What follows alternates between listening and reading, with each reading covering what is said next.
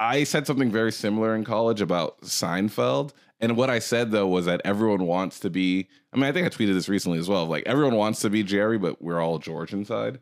And I think the same thing. I wanted to be George. You wanted to be George? He was such a mood.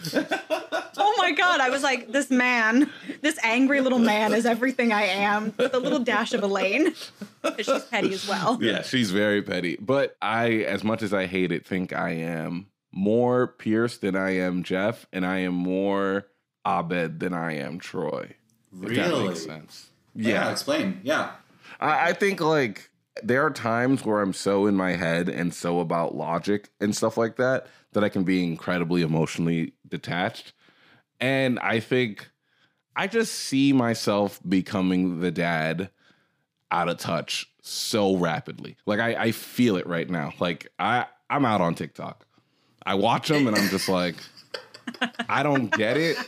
And I watch like Vine compilations a lot on YouTube. It's one of my favorite things to do when I get really high.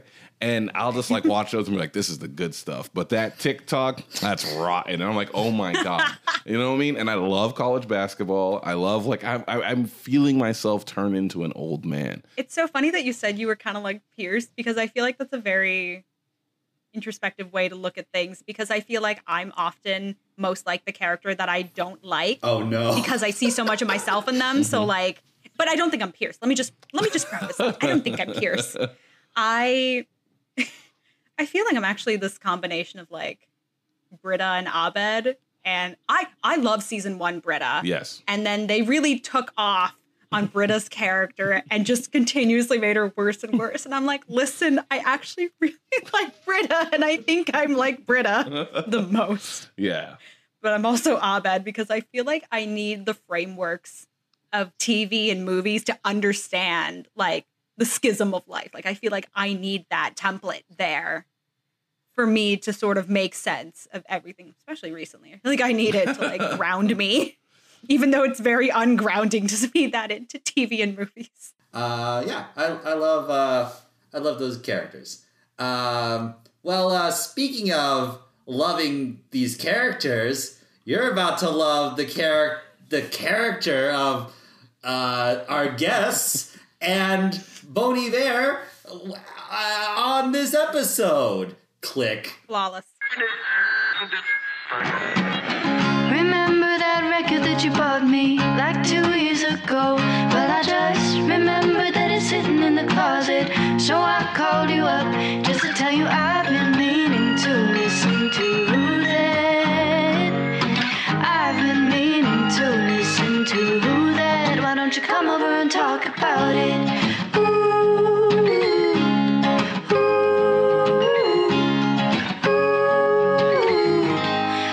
You come over and talk about it. Flawless. Just so good. Just excellent. Wow. Welcome to I've Been Meaning to Listen to That, the podcast where we go through albums we've been meaning to listen to and use it as a conduit to learn about each other and our guests. I'm Andrew Ambrose Lee. Wow, it's we got some fun. I don't know how to do like the part where I'm talking on my own, you know? I don't know how to like do that part. So I'm just gonna start by introducing my guest co-host. She's a writer. She's a new friend. It's Alicia Parikh, everybody! Yay! Oh Hey! Thank you, studio audience, for having me. Welcome to the show. We met through Second City. We did. Yeah, and like we met during like writing. And I just think really quickly, just before we introduce our main guest, I just think you're just such a great writer. You're such a like wonderful, sweet person. And I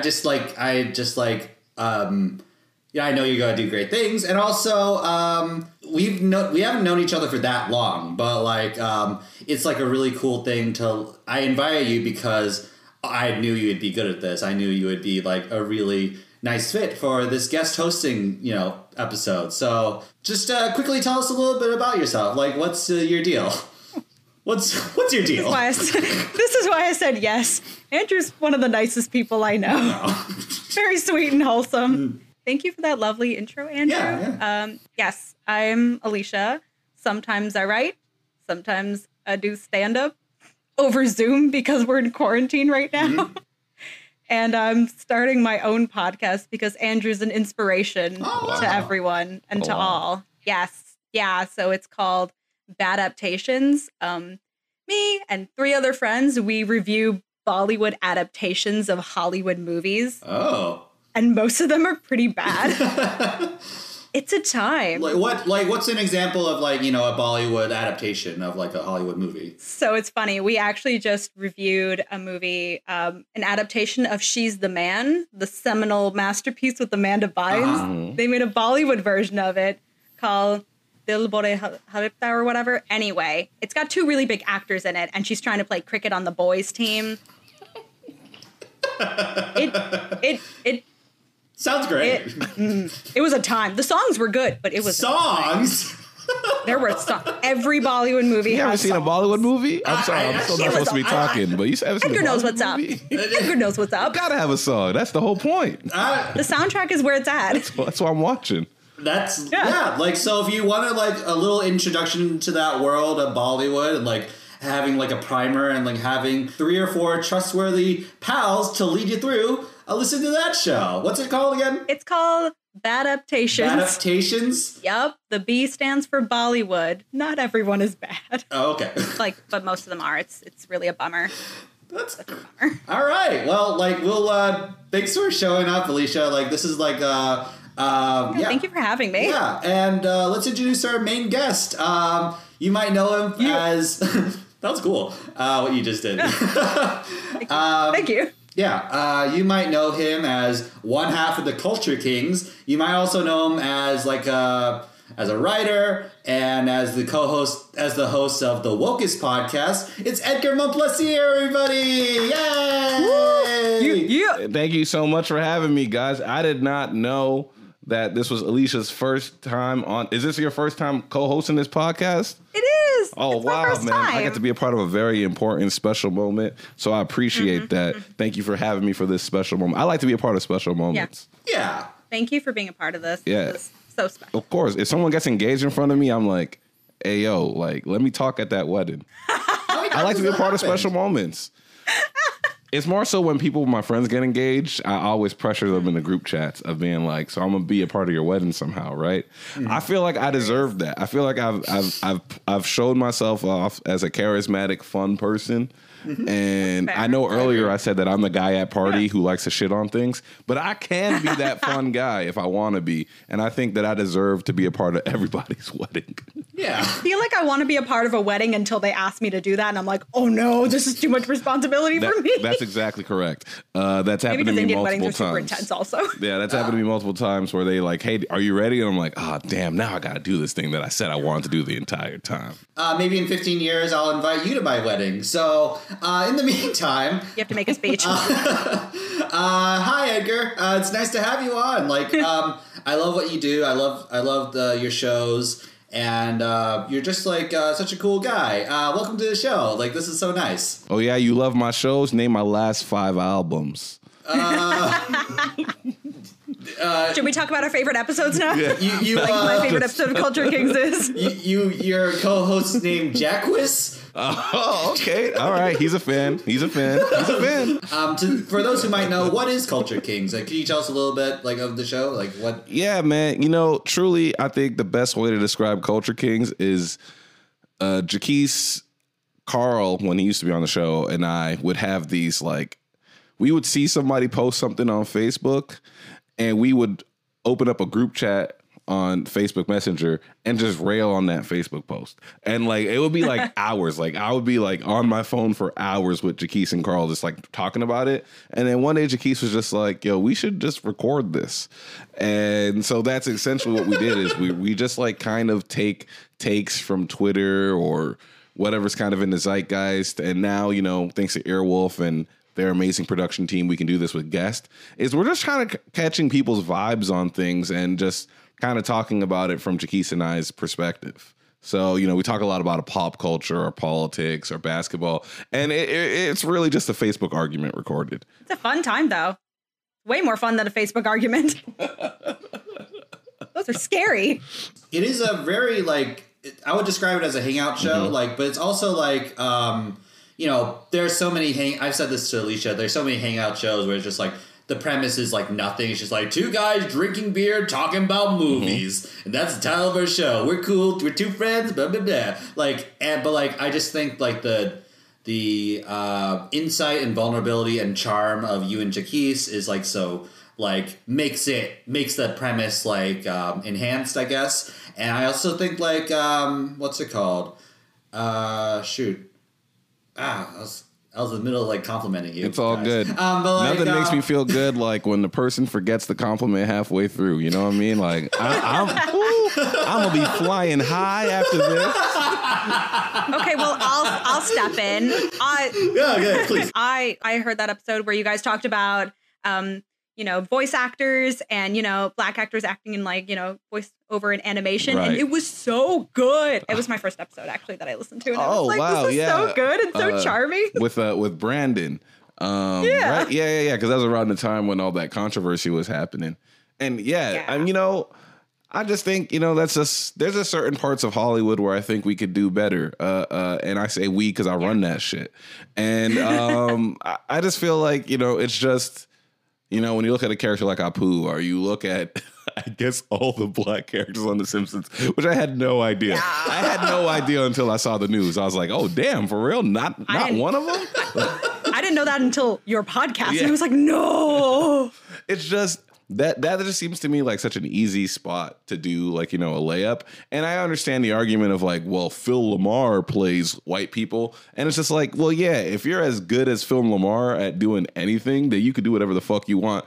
But and the real of it is there's only one Phil LaMarr. There's at least 25 white people playing black people. So it's just not fair. And until we can get that balance, then talk to me about artistic liberties. I feel the same way about if somebody approached me and said, hey, you want to write a movie about an Asian American guy growing up in, Los Angeles, I would say probably not, because that's not it. That should go to someone who has that experience, and those opportunities aren't going to them anyway. So I understand artistic liberty. I understand that everyone should tell a story they want to tell. Like, I am in my head right now about writing a script about interracial couples. Like, I want to do like a script about like a group of friends where they're all in an interracial relationship. And I'm like, can I? Because I definitely want like, one to be Korean, one to be Indian, but I don't know that experience at all. Like, is that even my spot to write? Like, you know what I mean? So like, I feel like the fact that there are white guys out there who don't even go through that process, who just go, I want to write a movie about Syrian refugees. And they go, and I'm going to do it. Yeah. Like, you know what I mean? They just go to that next step. It upsets me. And just like, Universal's like, yeah, make it. Like, that sounds good. They're like, incredible. You can only fail up at this point. Let's do this. Exactly. So I do think that that's one major way we can step up. And it's such a simple, easy way. You know what I mean? And that's what made me so mad when Josh Gad tweeted, it was the best decision of my career. Then why didn't you make it in the first fucking place, you idiot? Like, it's like it should have never been Kristen Bell, voicing a black lady. It should have never been that. But I just think it's just an easy spot for us to do something. By the way, tune in next week for our Josh Gad episode. we review his album. I just remembered the second half of my compliments. I'm excited. All right. My thing I was going to say is speaking of voice, the voice acting episode. But you tailor. I think the thing you do really well is you tailor each episode to the guest in a really nice way. Lauren Lapkus came on and he talked about 90s TV shows and reality shows and such, and it's just Demi Jujuibe came on and he talked about Oscar movies and stuff like that, and I think that's a really you definitely make your guests feel welcome, you make your guests feel and you include them in this Facebook conversation that is but not a Facebook conversation that is ugly and gross and nice one. Everything's on fire. Good discourse. Yeah, but three friends on a Facebook chat, just hey, yeah, we love this thing, and it's really a wonderful. Yeah, thing. I got to give credit to two people for that. I mean, first credit would definitely be to Jaquise. Jaquise is the one who definitely comes in and is just let's talk to these people about this. And one of the reasons why he started doing that is because, especially when we get someone like Lapkus or Gabrus or Demi, it's because they have something coming up and they've probably been talking about that thing. they've probably been talking about it. Like, you know, same thing with Kenny Smith was like, he was like, obviously he talked about his Jet Academy, but that's why they're on this tour is they're talking about this thing. And Jaquise was just like, let's talk to them about something else. Let's be the one show where they stop and they talk about something that they like, you know, they don't have to go through especially because when you go on these things, it's like, you know, same thing with like me and staffing meetings. You kind of have this rehearsed speech that you always do. Like, you know, you can see it. If you watch somebody do an interview for a movie that they're promoting, and they kind of say the same thing in every interview of like, yeah. The Lady Gaga says like exactly. The same, like, they say it takes, what was it? It's 1 in a million in a room. It's like, it takes one person. Like one person in a room. Yeah, that one. Like that, and you see him say it in every interview. He says that about Lady Gaga, but it's not his fault. They're doing 100 of these interviews. Sometimes what like agencies do is they put you in a hotel and reporters just come through and you're in the same spot, answering the same questions all day. So I don't fault them for like, you know, giving these stock answers. But Jaquise, like, you know, came with that brilliant idea. The second person I got to shout out to, and it hurts me to shout this person out because I disagree with everything they believe in. This person is a white supremacist, and we are forced to work with them contractually through Earwolf. But that's Matt Apodaca. Matt Apodaca is, you know, he's such an amazing producer. He does a great job with the show. You know, he works really, really hard, and he's the one who gets us these great guests and makes sure that we have all these things. Again, I hate his politics. I absolutely reject him. I think that he should be in prison. But for what he does for our show, it's really fantastic. Excellent disclaimer. Yeah. Other thing I want to ask about a little bit now, and before we get into Bone Bear and stuff, is like, yeah, you strike me as a very vulnerable person. You strike me as a very open person. Like, even though, you know, you seem like sometimes a little like reserved sometimes, but like you strike me as a very. Are you reading me? Are you reading me right now? What's going on? Oh, like parasocial relationships, baby.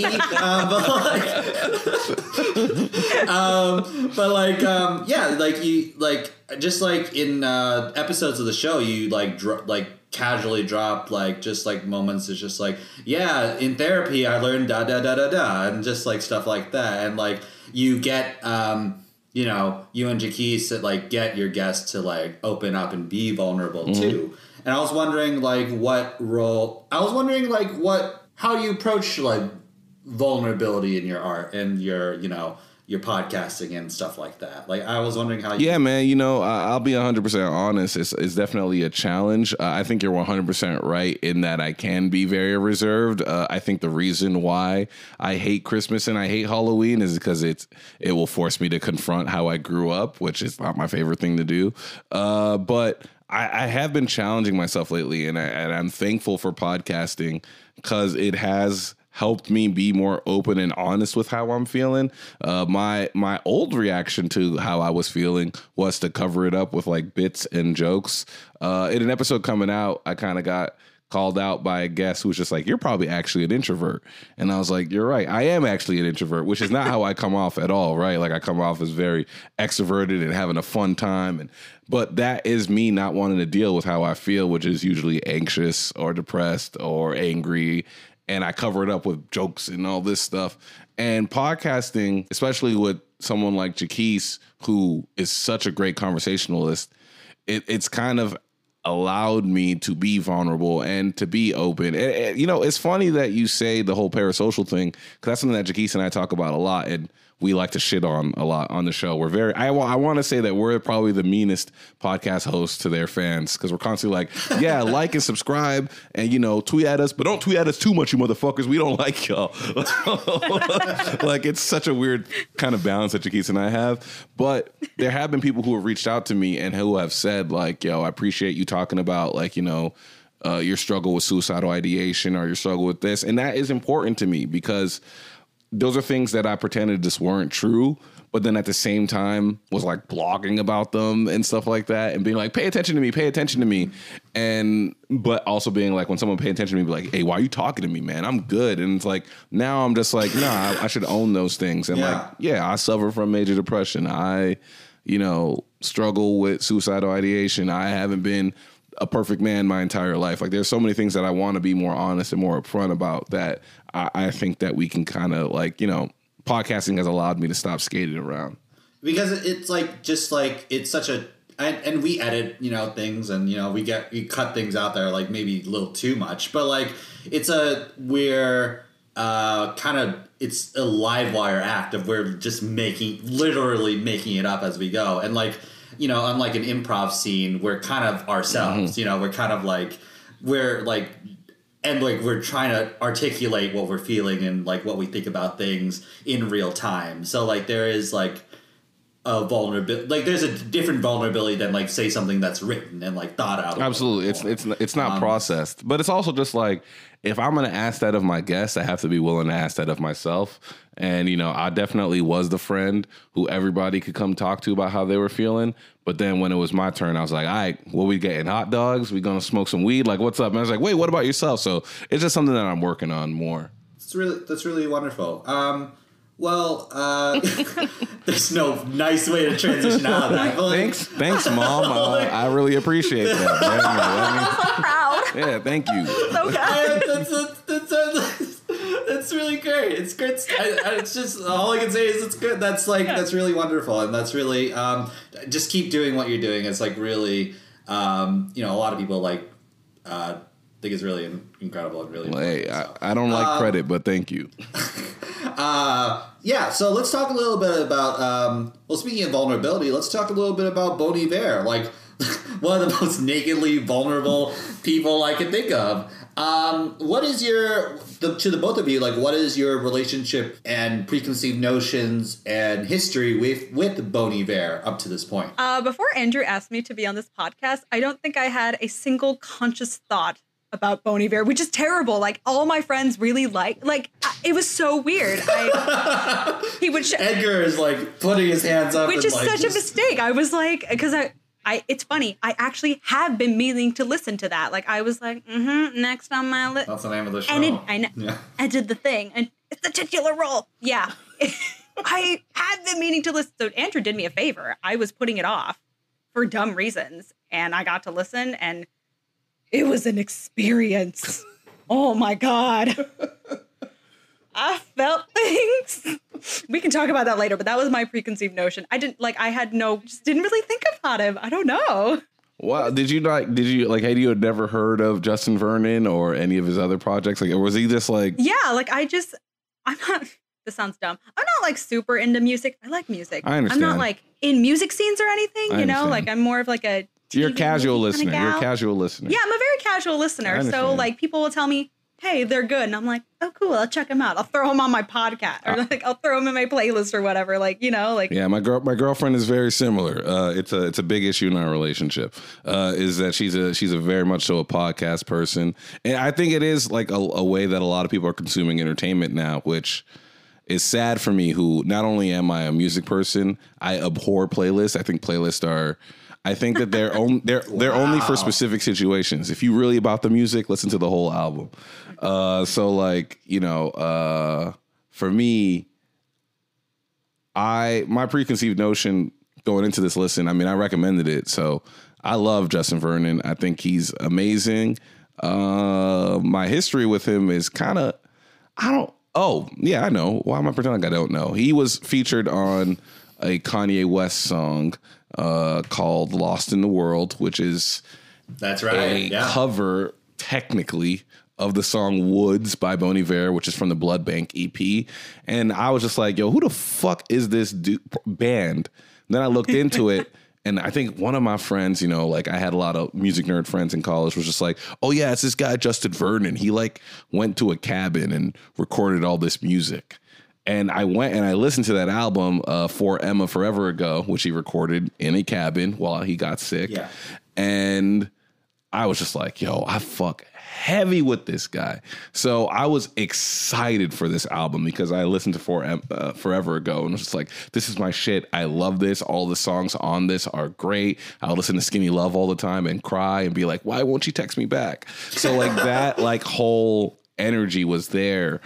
So when this album came out, I was already super hyped for it because I was already on the Justin Vernon train. Very different reaction. Two very different preconceived notions. Absolutely. I think literally the opposite. Scientifically. I knew probably was Kanye, like that record. Like that was my first exposure to Bon Iver. Like I not making that much of an impression. Like also like I didn't get Kanye at the time. Like when I was like in high school. Like now I kind of like really get it. But like back then I didn't really understand like what his appeal was. And then like I just remember like I have a very vivid memory. Like there's a lot of gaps in like, you know, my Bon Iver like kind of like you know, history, I guess. But like a vivid memory I have is reading the John Krakauer book, like Into the Wild or something like that, and listening to For Emma Forever Ago, and just like reading it and then crying, watching, reading, and like listening to that record at the same time. It's like a perfect soundtrack to just like this guy who like left everything and just like, you know, decides to like live off in the woods and just like write in his journal, and like he died, like he froze to death, and like it's like real. I just remember having that visceral memory, and really loving romanticizing the idea of this guy being so sad he lived out in the woods for like and just recorded an album by himself. Like that's a weirdly romantic thing of just like, you know, with like for like an emo kid, like Absolutely. just like Absolutely. know? Yeah. The teen angst, just like It's a mature teen angst, right? Like that's what. Yeah, that's true. That's what Walden Above was for young me. adult. Yeah, and I did the same above thing, young Andrew. It wasn't that book though. It was Lisa Grass by Walt Whitman. Like I used to take that out into the woods and listen to Bon Iver and Little classic. cry. Oh yeah, man, because it was like it's an idea of quote unquote manliness that I definitely don't live. Like, you know, I think every time I go camping, I'm definitely the butt of the jokes of being like, all right, when are we going back to the city? Like, this is a lot. Like, I can't, but I like that idea. Every time I go to nature, every time I'm outside, I feel this spirituality that I haven't felt since I was a young kid in church. And so, like, I definitely attached this album to those kind of feelings of Joshua Tree or Idlewild or the forest that were behind my college. Like, just like that idea of just being out in nature and feeling it. And I want to travel to a lot of the places that are mentioned in this album. I remember liking those two, like the Blood Bank EP and Forever Ago a lot. I remember loving those. And then I kind of just fell off. And then I picked up, I have not like intently listened to, but I enjoy, you know, his later two records of like, you know, 22 a Million and I. Like, I really like the story of just like him making I Am I, that song, or just like him literally just like rubbing cardboard together and like turning on the radio and being like, that's a beat, and everyone was like, it is? And like him taking 3 years to make that song, like that's such a cool, like just like finding music in anything, like that's such a cool idea. And like he strikes me as a very authentic person, as a very emotional, but like his like sole purpose in life is to make this music. You know, he might do like a beer commercial every so often, but like he doesn't strike me as someone who's like sold out, you know. He's like very like, you know, just like the American experiences that you both had. They were just aggressively American classics experiences. Can't relate. I'm that person that doesn't go camping at all. Like, I'm just like, oh, have fun. Message me when you're back. Like, I'm like, look, I get it. It's very, it's so against my immigrant upbringing to do what I did, but I love it. I love it. Look, I love it. I can't. It's like the one white thing. That's such a lie. I love Prestige Television. I love Vampire Weekend. There's so many other white things, but that one is just like one where I'm just like, I get it, man. I get wanting to living out of an RV and just drive across the country. Like it feels. Oh, I don't know. Yeah. Sometimes it calls to me. Sometimes I'm like, maybe I go against my immigrant raisings and I go into nature. It sounds nice. Yeah, where our parents are just like, we escaped that. And you want to go back? We spent so long. What is it? Trevor Noah's like, we spent so long perfecting the inside and you want to go back outside. Yeah. My last thing about this record is like, just like, so this is the one I don't really know that well. Like, but like my impression of it was it kind of like you know, when For Emma Forever goes very insular, very just like he's trapped in his cabin alone with his thoughts, and just like he played his own instruments and stuff like that, like by himself, mostly by himself. And then this is like more expansive and like big, and like he has more people helping him out, and he's like I think he did some of the record in his cabin, but like he also like did it in studios. It's like a little more modern, a little more, yeah, that's really all I knew about this particular record. So yeah, let's get into themes of this record right after a quick break. And we're back here of Edgar and Alicia still. Like, what fun we have. And what great conversations we're about to have, and what nice times you are going to have listening. Oh, I envy you. Are you threatening them? Are you threatening them, telling them that they're gonna have a good time? It's mildly ominous as a treat. We're having a great time. We're laughing and loving. Okay. Yeah. But yeah, like, welcome back to the show. Yeah, we're here to talk about Bon Iver. So, let's talk about Bon Iver's Bon Iver. What are like the major takeaways and themes of this record, do you think? I want to hear Alicia's Edgar's answer. Oh, wow. No! I want to hear. I mean, I'll go. I mean, it's definitely a love letter. I mean, as all his albums are, it's definitely a love letter to nature. A lot of the, specifically the upper Midwest, you see a lot of shout outs to the area of Wisconsin, which is where he is from, which a lot of the album names come from areas around. I mean, album names, song names come from areas around there. But also, and I didn't know this until reading Genius. Here's something that I realized about myself with music is I listen to a lot of these songs and I love them and they're my favorite songs. I got no idea what they're about. Oh, thank God. I just love the way that they sound, but I have no idea what songs are about. And I realized that when I listened to Dissect. I don't know if you guys are familiar with that podcast. Very excellent podcast. Yeah, I love it. I was listening to their album about their season about Channel Orange, or it was about Blonde, but it was just they start with Channel Orange, and I was just like, I had no idea what the song "Thinking About You" was about. I did not know that it was a song where he's purposefully lying about how he's feeling, so he says outlandish things. Because I was always saying, why are you saying a tornado flew in his room? And it's just like, oh, he's lying about how he feels about this guy. Damn, that shit is deep. I just like the song, like. So I went on Genius for this album, and I realized that a lot of the songs deal with loss and like either losing connection with someone, or you know, the opening song is about how one of Bon Iver's friends felt about losing their very good friend Heath Ledger. So like I didn't know that a lot of the songs were about loss, which to me makes me love it even more because I'm a sad ass nigga and that's all I'm about. So like I use those songs. I listen to those songs a lot during those times in my life where I'm feeling heavy loss or heavy rejection or, you know, heavy depression. So to know that that was what was baked into it from the beginning was so perfect for me. It was a spiritual experience for me. Like it was, I don't know. I feel like the first 3 songs for me were just one giant song for me. Like it was an experience. Like you're floating on the same river that he is. You're in the same mellow creek. And Towers was a vibe check to make sure that I still had brainwaves going on because it was I was vibing so hard. It led me on an experience. I saw God. It was incredible. Did you like the album? I can't tell if you liked it or if I know I say all these like aggressive things. Yeah, you sound like me giving book reports in high school.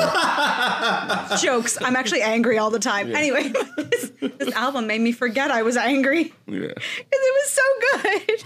I didn't have that, like, because I don't know what songs are talking about either when I listen to them. Because I'm a very casual music listener. I'm just like, yeah, this is good. This is fun. If I like something, I'll like hold on to that album forever. Like if I listen to something when I was a kid, I'm like, yeah, this Outkast album's staying with me forever. Mm-hmm.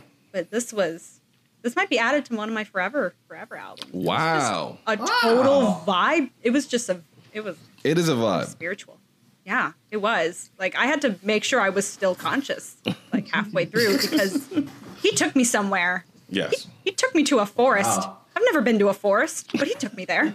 The thing that's really cool about this record, and like I said, it's like kind of like like a natural evolution from For Emma Forever Ago. I think that someone on Genius pointed out something I really liked was like the cover for Emma Forever Ago is like this fogged up window of like, you know, just like, you know, the outside, and like it's like kind of like the dew is condensating on like the window. It's like very foggy and stuff. They can't really see anything. And then this record, it's like a picture of this oasis. You know, it's this picture of like this paradise, like this cabin with this like serene creek and stuff like that, and like you know, beautiful nature stuff. And it feels like processing and like getting on the other end of the figuring this stuff out. He stepped and outside, then, like reaching, and reaching this like calm, and reaching this like at the end, like the very last song, like Beth Rest is like very just like, I'm out of it, baby. You know, just like that's the vibe of that song. And but in the meantime, it's all him just trying to figure it out, like, and like just like really try to wrestle with the same stuff he's wrestling with in the same, like, you know, heartbreak, and like you know, like you're talking about loss, and just like what is the meaning of everything, and then at the end, like kind of coming like clear-headed out of the fog. So let's quickly go through some. It seems like there might be less lowlights in general. There's no lowlights. There are no lowlights, and I came onto this podcast with the agenda of saying there are no lowlights on this album. Yeah, and I feel like the credibility is there because he's a fan. I was casual. It hits every time. Yeah, there's no lowlights. There's no skippable. Name me a song that you skip. Okay, Do you skip any songs on this? Andrew? I did not skip. I did not skip any. I got my Delta Airlines open right now. I will be in Chicago. Tell me if you skipped any songs. Oh no! What an honor to get beat up by Edgar. So, like, by the way, I want to invite you to my wedding so that you can beat me up.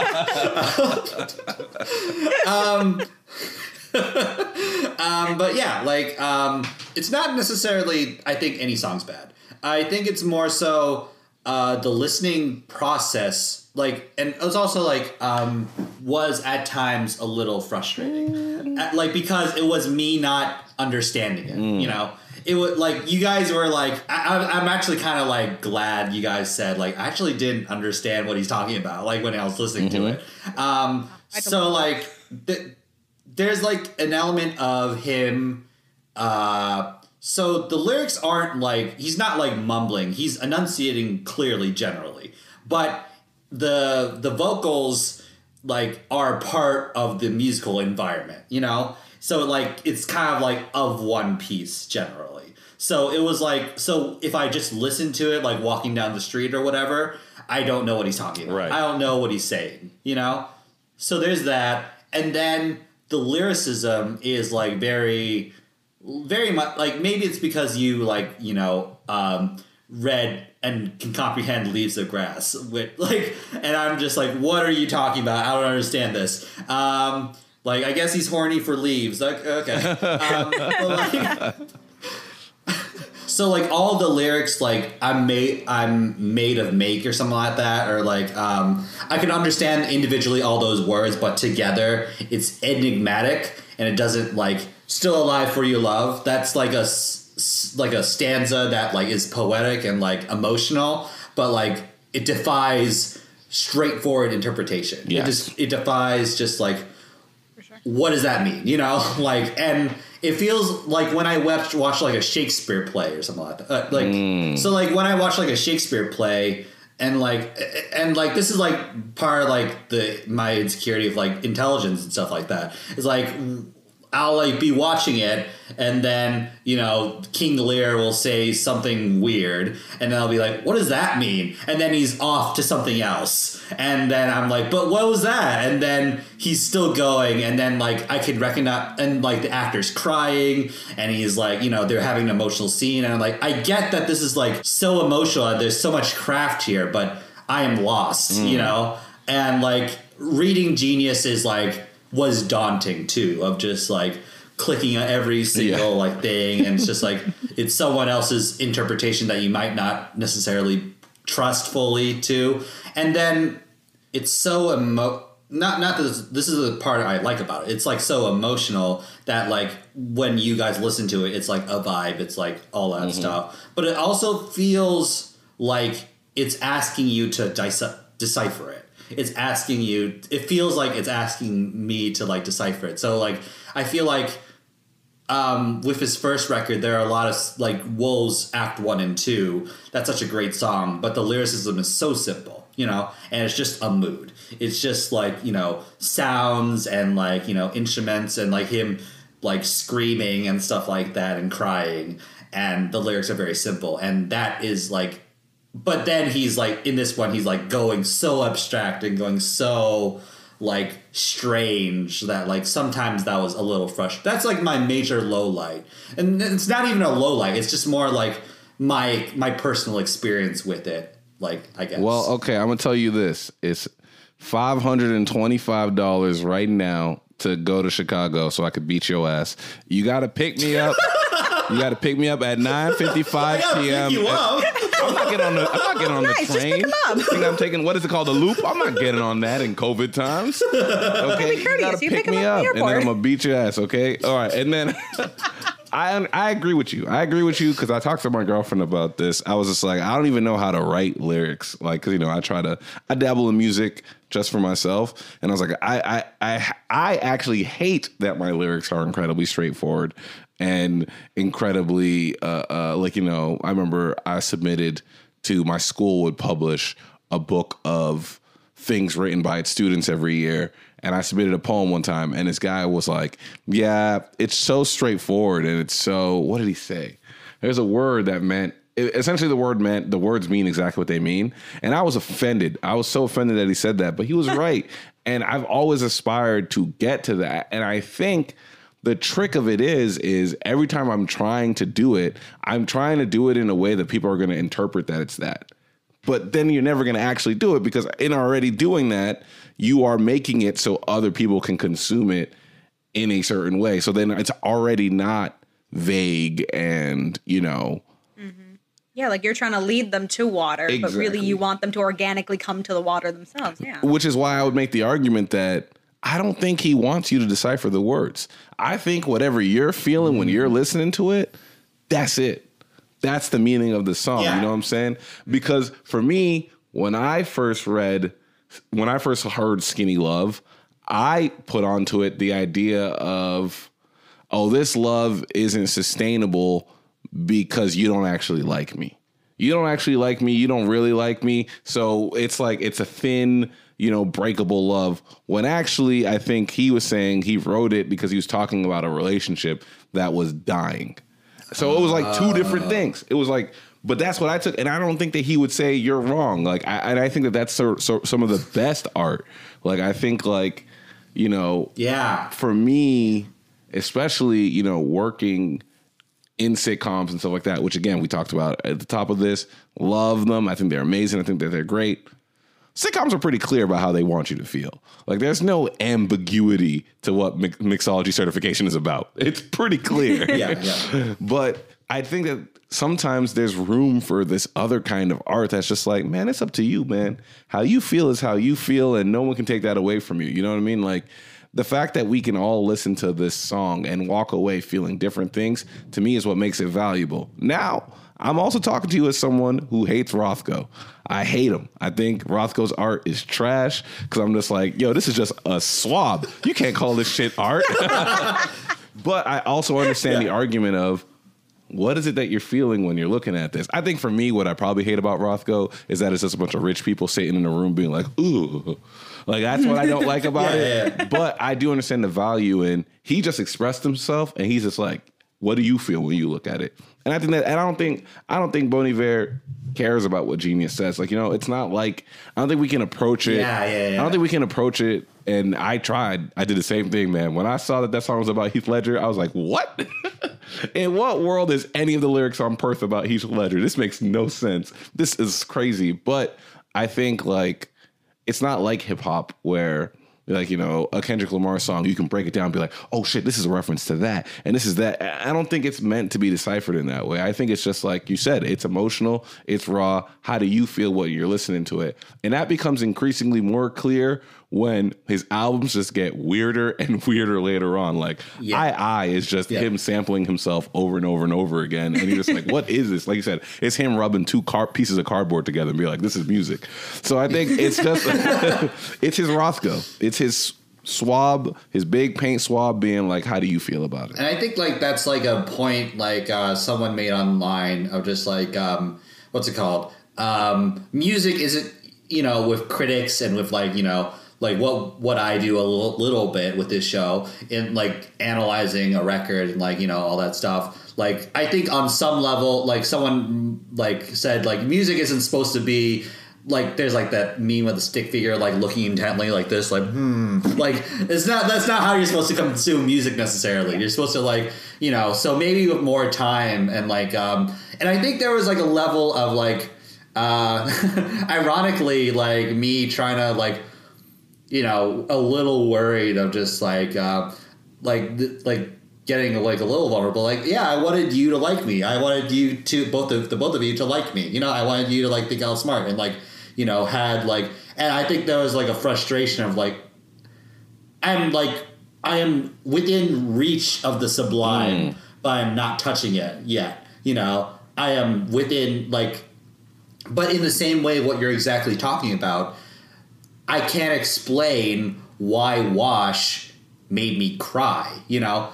Exactly. You know? Exactly. Yeah, exactly. And it makes me cry. I don't get it. I don't know why either. And like, I didn't even have that reaction. I think mine was, what was the fifth track on the album? It was right after Towers. Michigan, I think. Yeah, Michigan made me fucking tear up and cry. And like, I just feel like this album was, yeah, like a fine piece of art. Like, I know all music is objectively art, but like, I feel like the first time I listened to this album, it was like rain washing over me, you know? Like, you can't really capture that kind of rain, but like listening to it with lyrics and sort of trying to comprehend what you're feeling and what you're hearing and what you're reading is like being in one of those immersion sound baths. Like, you have nothing else to focus on. You have nothing else but you and what you feel, and you have to confront that. And it was just like so good. It was the good shit. It hit just right. Exactly. Free yourself. Free yourself. That's what she's asking you to do right now. Free yourself, Andrew. Free yourself of the burden of understanding.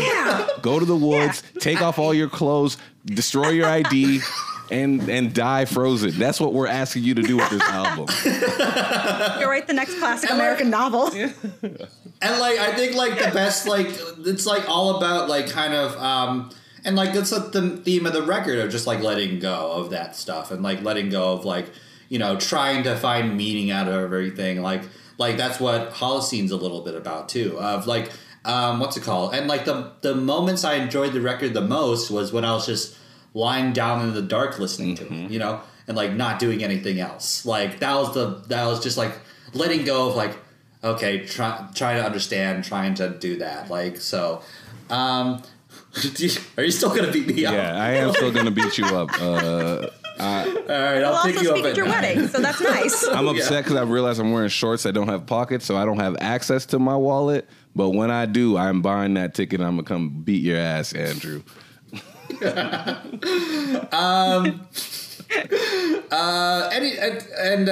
other lowlights? I guess like I know that's like a rhetorical question.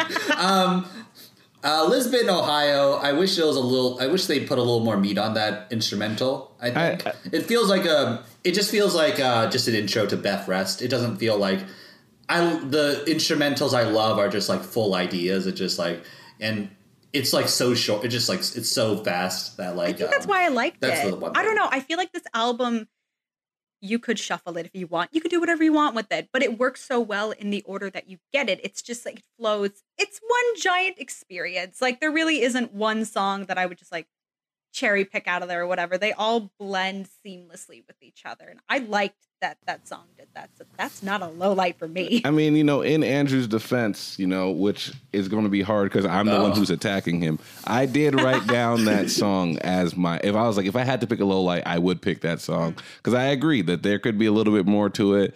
And every time I listen to it, I always wish it was longer. Like, you know what I mean? Like, I always wish that there was more to it. So look, that is what I wrote as my low light. So you know what? I'm canceling this ticket. I'm going to see if I can get a refund. We're good for now. Okay. All right. That's fair. Hey, well, watch yourself, counselor. I was saying that to myself, I guess.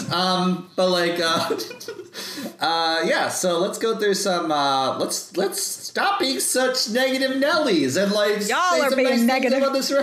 Y'all are being negative. I'm here vibing with this whole album. I was like, I have no criticisms. I have no notes. None. Yeah, let's go through some highlights. Alicia, what was a highlight song for you? It probably was Michigan. Was that the name of the song for track 5? Because that and track number 3, it was whatever it was before Towers. It was before my vibe check in Towers. Holocene, yeah. Yeah, Holocene. This album it unleashed such a deep threaded yearning in me. And I feel like it also touches a lot on childhood and that yearning that you have for that innocence of childhood and the loss of that. And those 2 songs just tapped into that for me. I ascended to another level. The whole album was good, but those 2 just elevated me to a higher being. I wasn't on this mortal plane anymore. I was on an astral plane. I was galaxy plane. Yeah. For me, it's also Michigan as well. I mean, I've posted photos. I think I did one recently of me with those opening lyrics of "I wasn't afraid. I was a boy. I was a tender age." I just did. I'm that basic bitch that does that. Oh yeah. Where I post pictures with lyrics from albums, and those lyrics hit me like a ton of bricks the first time I ever heard them. And then Wash is another one, like you said, Andrew, where every time I listen to it, I cry. And then Beth Rest, which is great because every Bon Iver album has a Beth Rest song that is that last song that's super smooth and it just carries you there. But the piano in Wash is just the way it just... And when it harmonized with itself at the end, just the plinkly ones at the very... I'm getting emotional thinking about it. It was chef's kiss. Scientific. Yes. It's chemical. How it activates it. You know? Yeah. It reminds me of something that a friend told me one time, which is he said, there's a sound that you can only hear when you're high. And that's what that song feels like to me. It's just it's like you said, it's he purposefully knew that putting those sounds together would get some wild emotional reaction out of people. And it's just he purposefully was this is just enough of this chemical and this is just enough of that chemical, and you feel the release in it. And talking about, I agree with you with what you said earlier of he doesn't feel like a capitalist in terms of, it doesn't feel like he's trying to make commercial music. Although there are times when Justin Vernon, the person, disappoints me in where it's blatantly capitalist. For example, making a song with Taylor Swift. But I I thought that song was I hate that song. I hate that song so much. It's so bad. I'm just gonna fly out and beat you up now. Well, tickets back. But I do think you're right, and it just feels like he's just making something to make it, which has challenged me and influenced me myself at making me ask questions of just am I just expressing myself raw? Why am I on Twitter? Am I on Twitter just trying to get people to like me? Is that why I make art? Or is it because I want to say something, because I'm feeling something, What am I trying to say? What am I trying to do? And I feel like those 2 songs really capture this war I feel inside of trying to perfect everything, trying to make everything perfect. But then sometimes I just need to let go and just be in the woods and be unencumbered like a child and just be free. Yeah. This album was weirdly super heavy, but it was also the lightest thing in the world. Yes. You leave the album like a wrung out dish rag. That's a good description. It gets you there. It's like a deep tissue massage, it gets you, but you're better off. Painful. It is a little painful. You untap these things inside you that you didn't know. but you leave lighter. Yeah. Like he does that for Yeah. you. He did that for Like us. a good cry, you know? Yeah. Like, and like, I love Wash because, like, examining it lyrically a little bit, you know, and the little I did, was like, it's about like his hometown. It's about the purity of like missing the purity of youth. And like, and just like, it made me think a lot about, you know, I lived a lot of my life in Champaign-Urbana, you know, like, you know, from like 5th grade to like the end of college, you know, so Champagne like, ill. like home. Yeah, it's so good. I love that place a lot. And like, what's it called? So I consider that home in a lot of ways. So, but then moving away, then moving somewhere else, and then like having your friends like kind of interspersed all over the globe, interspersed all over the country, it feels like I feel like very. Even though I will visit Champaign every so often, like maybe once or twice a year, it doesn't like, and even though it's not technically home anymore. Like it's not technically your home anymore. So like, and then it was more so a feeling of just like, oh, this is where I belong. This is where, and like, so after like moving and like kind of like scuttling around like a hermit crab, it feels like, I felt very like emotionally homeless for a while, you know? Yeah. So like, it's that, I think that's why like, so not even so when I lie down in the dark and listen to this song, I think of, even though I don't understand what he's saying, you know, I read that and then I think about that, you know, and that activates it too. So. I love that, man. Like that makes me feel something right now, man. Like that, like, yeah. Because again, I moved away as well, so I totally. You're right. It's like, I mean, Alicia said it. Like, it's crazy that we all have 3 different reactions to those songs, yet they're all kind of about the same thing of feeling like you lost your childhood or something like that. It's from that deep childhood pool of like, you know, and what is it that's saying? You can never return home again. Like you can return physically to your childhood home again, but it's never the same. And you don't really have that. And you sort of have to mourn that small loss that you have. And like this album. Because it's not physical. Yeah, it's not like physical. It's just the feeling of home. And you sort of have to mourn that a little bit. And this album just taps right into that pool. It was you nailed it, Andrew. Yeah. Wow. What's another highlight song for you guys? Like Gnome, I don't know. There's something about some of the low voice registries that he has on that song is just like really great. That's a lot. Yeah, it just sounds so weird. You're not used to hearing a lead singer sing so deep. So I feel like that track to me is also pretty high on my list. The funny thing about like Bon Iver is like he has a very deep chest voice. Like his speaking voice is a very deep chest voice, just like, "Hey guys, it's me, Bon Iver." You know, just like, you know, it resonates with you. Then he goes like, you know, just like his head voice is like insane. Yeah. He has the range. I like how it's just like, you know, the baritone cutting against the falsetto and just like it's kind of a conversation a little bit like and like this is a song, and also this song and what's it called, Towers, where he does like that the barnyard bridge where it's like kind of like that dance section. Feels a little country, a little twang, you know.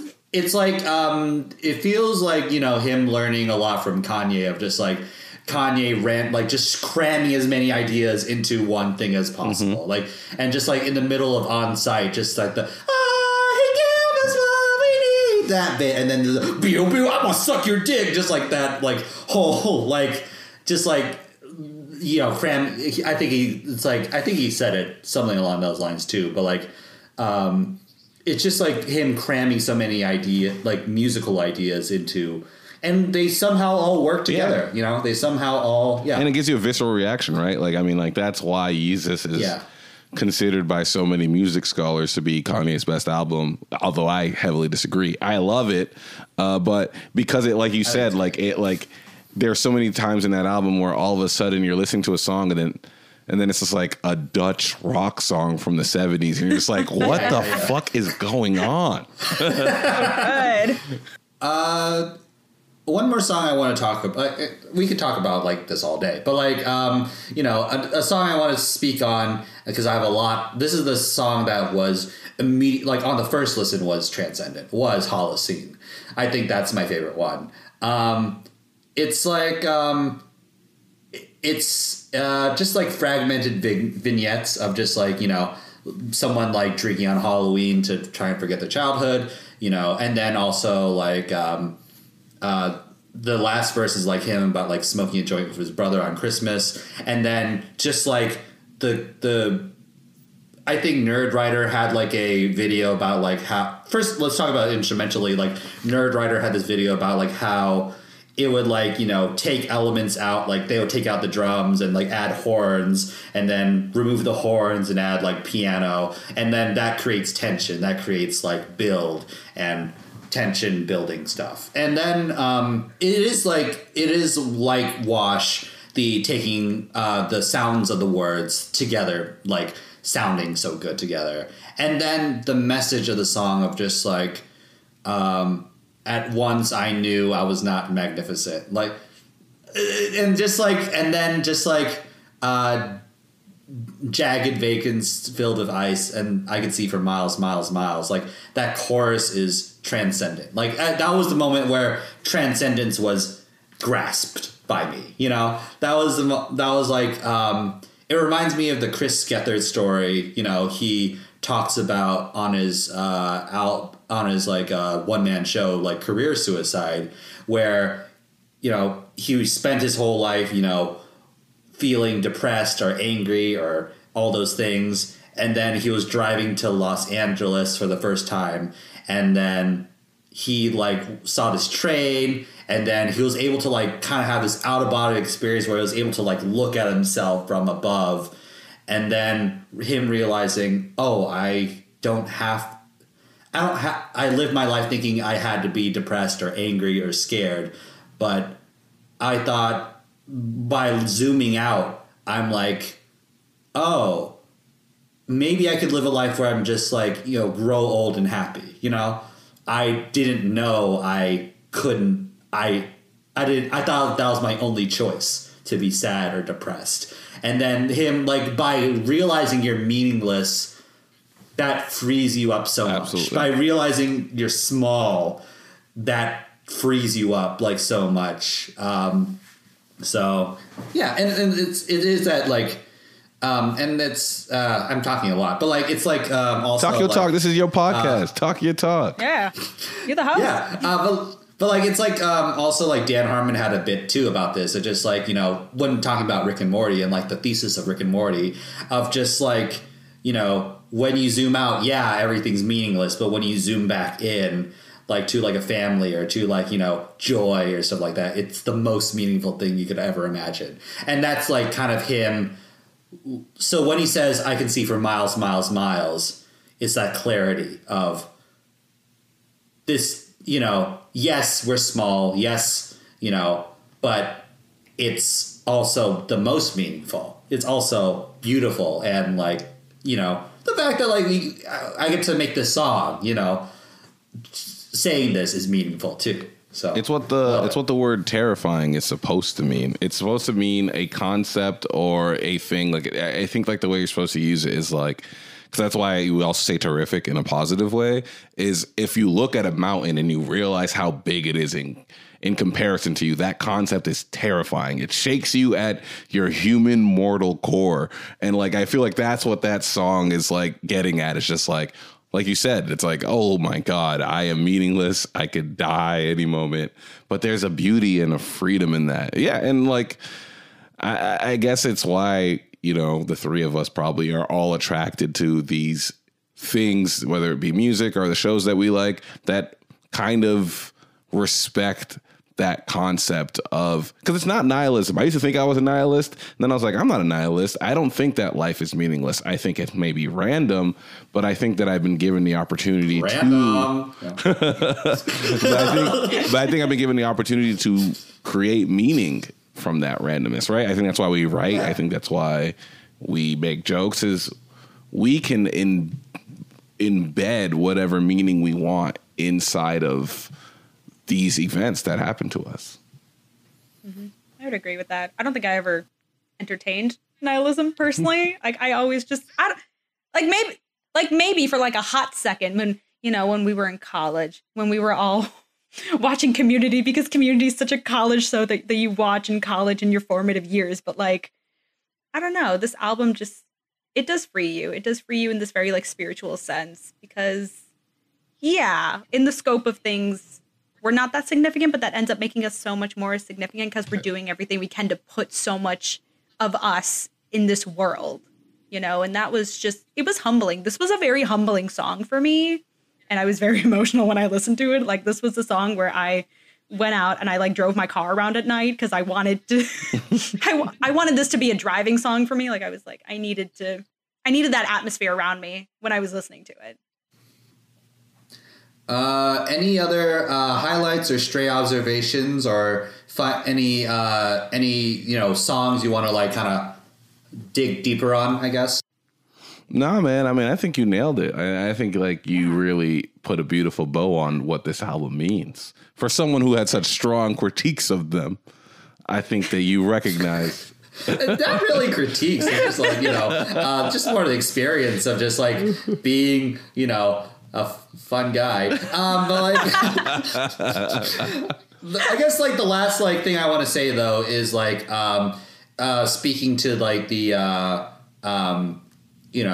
the getting out of the fog theme of the record, of just the lyric in Beth Rest, I ain't living in the dark no more. It's not a promise. I'm just going to call it. Of, when you're kind of out of a depressive episode and everything, like the fog is lifted per se, there's a way to look at it sadistically of these feelings are going to come back, I am doomed to be sad again, this is just a temporary thing. But then him staking his claim in this space of clarity and of like, getting past heartache and loss. I think that's beautiful. I think that's dope and cool. No, man, I agree, man. I agree. You know what this kind of, what you just said reminded me of? It reminded me of, not in high school, my freshman year of college, I definitely put on this front of being like a badass and listening to hip hop and being a hard ass nigga because I thought it would get me girls. It didn't. Because I never was that person, and I think people could see right through that immediately. But I remember this girl I had a crush on picked me up from the airport, and it was like my sophomore year, and she was giving me a ride, and she's like, "What music have you been listening to?" And I played her this album. I was like, "This is what I've been listening to," and I remember her listening to it and going, "This is what you listen to?" And she was like disgusted with me that I was listening to this kind of thing. Oh no. And I think I understand it now of these concepts of death and loss and all of these things.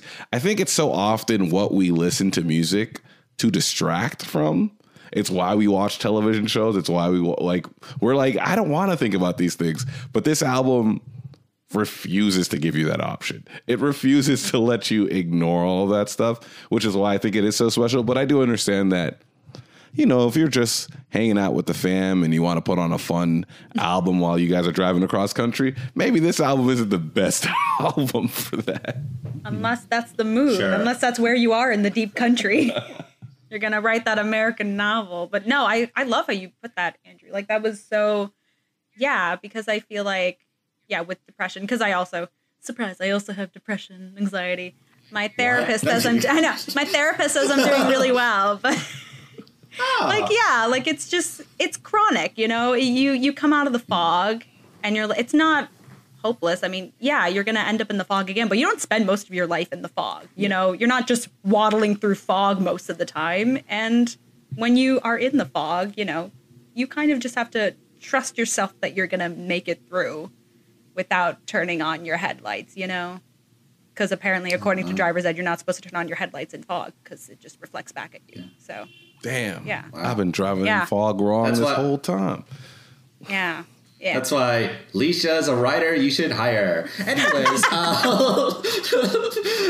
let's get to our final thoughts and ratings of the record. The way this works is we'll rate this record out of 10. We'll give it a rating out of 10, and we'll also give a little metric at the end. So 10 out of 10, Holocene or whatever. So okay, so I'll go first. I had a great time with this. Even though I was kind of, first of all, talking about it made me like it a lot more. Obviously, it's I think it's musically pretty airtight and it's pleasant to listen to. It is enjoyable listen. There's not a moment where God, I'm with my ears or whatever. Where just oh, that was jarring or that was upsetting, really. It all flows so smoothly. The songs transition into each other really nicely. It's so creative in terms of the musical ideas it has and stuff. I think that's really cool. And just the themes of loss and I think I definitely need some more time with it, more time to digest it and maybe freed from the shackles of having to talk about it on a podcast. I'll probably put on my playlist and just let it breathe some more. But I had a great time with this, so I'm gonna give this 8.5 jagged vacants filled with ice. I respect that. All right, Alicia, we turn to you. Okay. All right. I was panicking, going, will I have a rating by the time you ask me? Because I'm looking forward to listening to this album with that breathing room, because I feel like I'm going to get something new out of it every time I listen to it. Every time I've listened to it, it's just something new comes to me, which is nice. It's a different experience every time. It was a very strong album for me. It was incredibly strong for me. I'm teetering between an 8.5 and a 9. And the only reason I wouldn't give it a 10 is because I can't, at this moment in time, listen to this album all the time because of how heavy it is. It can't be my album that it can be on at any time of the day. This is an experience every time I listen to it. I can't listen to this if I'm about to go into work, or if I'm going to sit down and write something. I don't know. It's a solid, I want to say 9 for me, just for that reason. Even just the keys that he has in the songs, they just hit on those emotional heartstrings just perfectly, especially with Misha Kant and stuff. That was the right key. He knew exactly what key to hit for me to feel that emotional resonance. It was great. I loved it. All right. So 9 out of 10 watts. 9 out of 10. 9 out of 10 vibe checking towers for me, because all right. Towers really was a vibe check for me. All right. Edgar, now we turn to you. Yeah, I do love this album, and I might be, too hard of a stan to the point where I came on this lovely young man's album and threatened him with violence. And, I own that. I recognize that that's something I have to work on, and accept that other people may not always agree with me, and violence is not the answer. So I barely disagree with you. No one's fighting you. We're all on the same side of this argument. That's an amazing callback.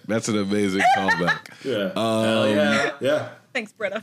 That being said, I think that this is a perfect album. I have no marks against it. I have no critiques of it. I one, because of where it came to me emotionally. I would be lying if I told y'all that I didn't own this album on vinyl, along with everything Bon Iver's ever recorded.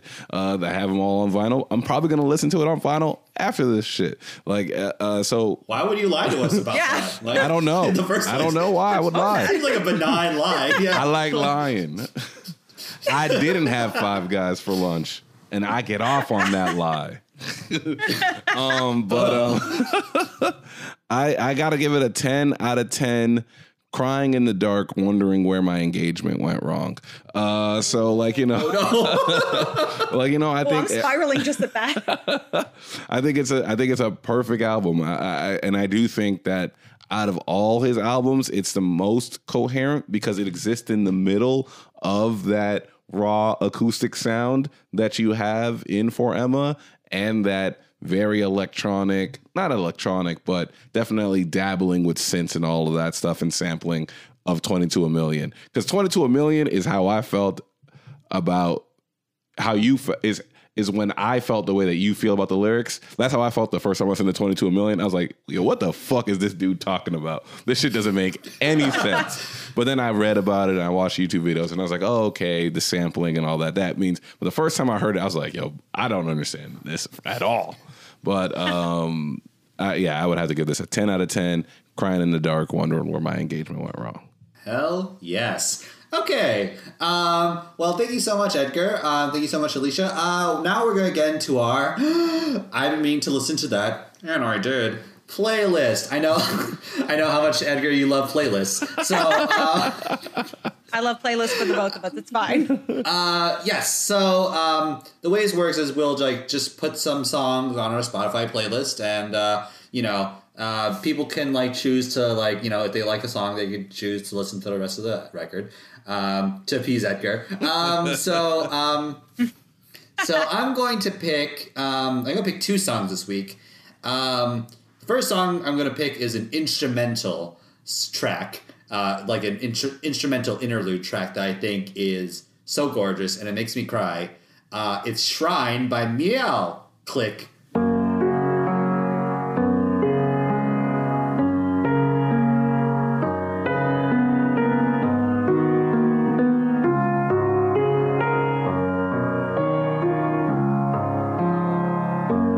Oh, okay. I gotta check that out.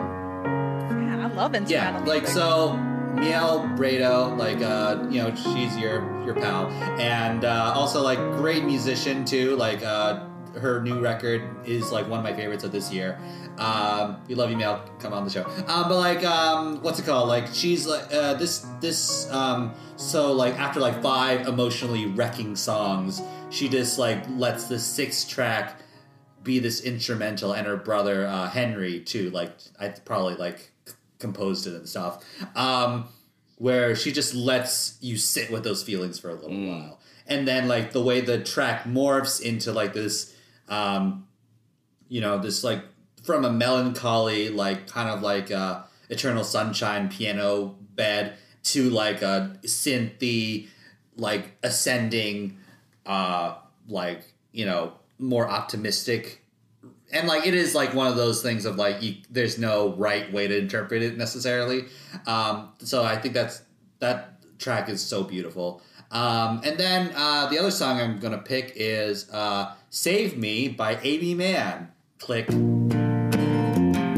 Can you save me? Come on and save me. So this song is on one of my favorite movies of all time, Magnolia. It's the ending moments, makes me cry, where John C. Reilly's you gotta stop, you can't say you're stupid, you can't say you're a disaster or you're not worthy of love to me, and it's just the end of the movie where I don't want to, I guess spoiled it, whatever. It's so beautiful, and it's just it also is I like how it uses the switching out of the layers and switching out there's a guitar, there's guitar, an electric guitar section, and it's really, really gorgeous song, and it also just reminds me of one of my favorite movies. So yeah, that's my pick. Yeah, I can go. It seems like Alicia's probably Googling for music. I am. She's music ? Into Google. Playlist ? I'm kidding. Yeah, I'll do 2 tracks as well. They're both from the same album because again, playlists are the cancer to music. Stop listening. I'm just kidding. They're not. A very specific playlist It's an album by a very, very great rapper. It just came out, and I was incredibly moved by Anime, Trauma, and Divorce by Open Mike Eagle. There are two highlight tracks on there for sure. Sweatpants Spider-Man and Everything Ends Last Year. Click. Start studying Kendrick, start dressing like Hendrix. Old chapter just ended. I'm looking over my spending. Gotta start doing it different. Review what I've written. Click. Stumble into November knowing goddamn well I can't make nothing close to this tender. Can't fade, can't accelerate, so pitch me into that blender. Regardless where the sun is, I'm my own personal winter. I'm cold, I think I'm cold. I'm just trying to remember. Just trying to remember. And I think that both of those tracks are just like two really great tracks where he talks about his depression, and specifically Everything Ends Last Year fucks with me because it's about, okay, it's another one of those examples of I projected onto this song and thought that he was talking about all these plans that he had and all this excitement that he had, and all got ruined by COVID. But actually the song is about 2019 and how he thought he was having a great year and it ended terribly. But it still works for what we're going through right now of like all this momentum that like, you know, like I remember in March being like, this is a really fucking good year for me and I'm going to capitalize on this momentum, and it just vanished. And that song is kind of about a very similar thing that he went through in 2019 of having the new Negroes and his marriage falling apart, and it just ends. And then there's a line in there, which again, so crazy that he didn't mean for it to be about this year, but it's October and I'm tired. That's kind of the refrain of the song, and it's like, yeah, that's how everyone is feeling right now. And then Sweatpants Spider-Man is a homage to the depressed Spider-Man in Spider-Man Into the Spider-Verse, which is a character that I relate to heavily. That sounds great. I've been meaning to listen to that record, so I want to like just listen to those two songs and then play the whole thing. Like, I'm so excited. Okay, Alicia, we turn to you now. You don't have to do two songs. We're not gonna pressure you. No, it's fine. I was thinking about the cinematic masterpiece Into the Spider-Verse, so like, thank you for that little plug for that. Thanks for making me think of. I know. Thank you for making me. It was so good. It's one of my favorite movies. And it's a pleasant movie. It's a great movie. It has a great soundtrack too. So yeah, it was. Oh yeah. It's a fire soundtrack. I feel like if I had to choose, I can't remember the last time I went and listened to a song specifically.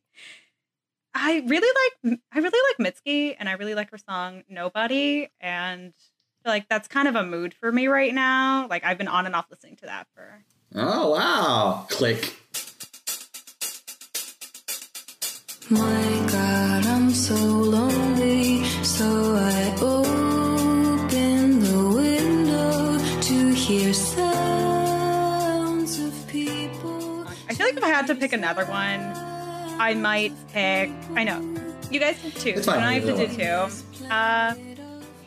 Phoebe Bridgers did a cover of Friday, I'm in Love. Click.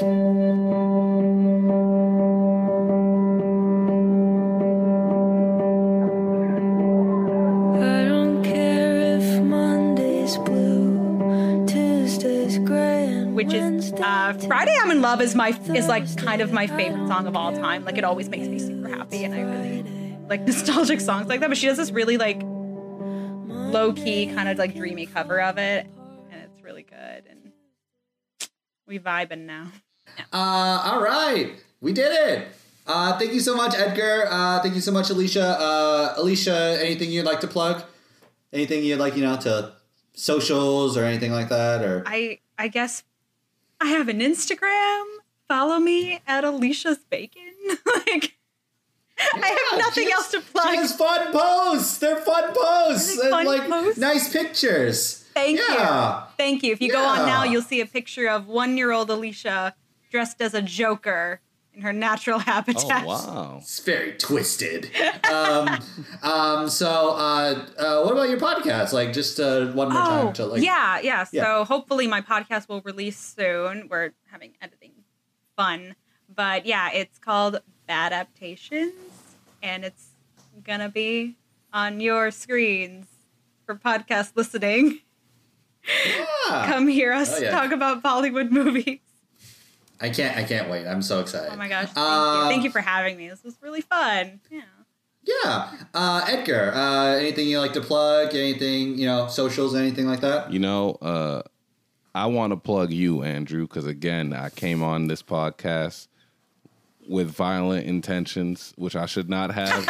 I came ready to fight if you talked about this album. And again, you didn't say anything incredibly negative about the album. You said something that is true, which is the lyrics are hard to understand. So I want to plug Andrew, okay? I guest on a lot of podcasts, and I've never seen a host so nice. You're like, I would agree with that. Mean, you just plugged her. You were like, plug your podcast. You reminded her to plug her podcast. You seem incredibly kind. Also, it's very clear to me that you love music, so I already fuck with you heavy. So I want to plug Andrew. Fuck Culture Kings. Don't listen to that show. Don't listen to the Locust. Only listen to shit that Andrew does. And you know what? You're from Chicago, and I kind of like people from Chicago. Yeah. I've been meaning to listen to that is the show. In case. You could find Edgar on Awful Don't Gram, plug me, Andrew. I don't deserve it. I don't deserve it. Plug you. Plug the animation episode. It was really good. Plug the Black Love episode. It was also really good.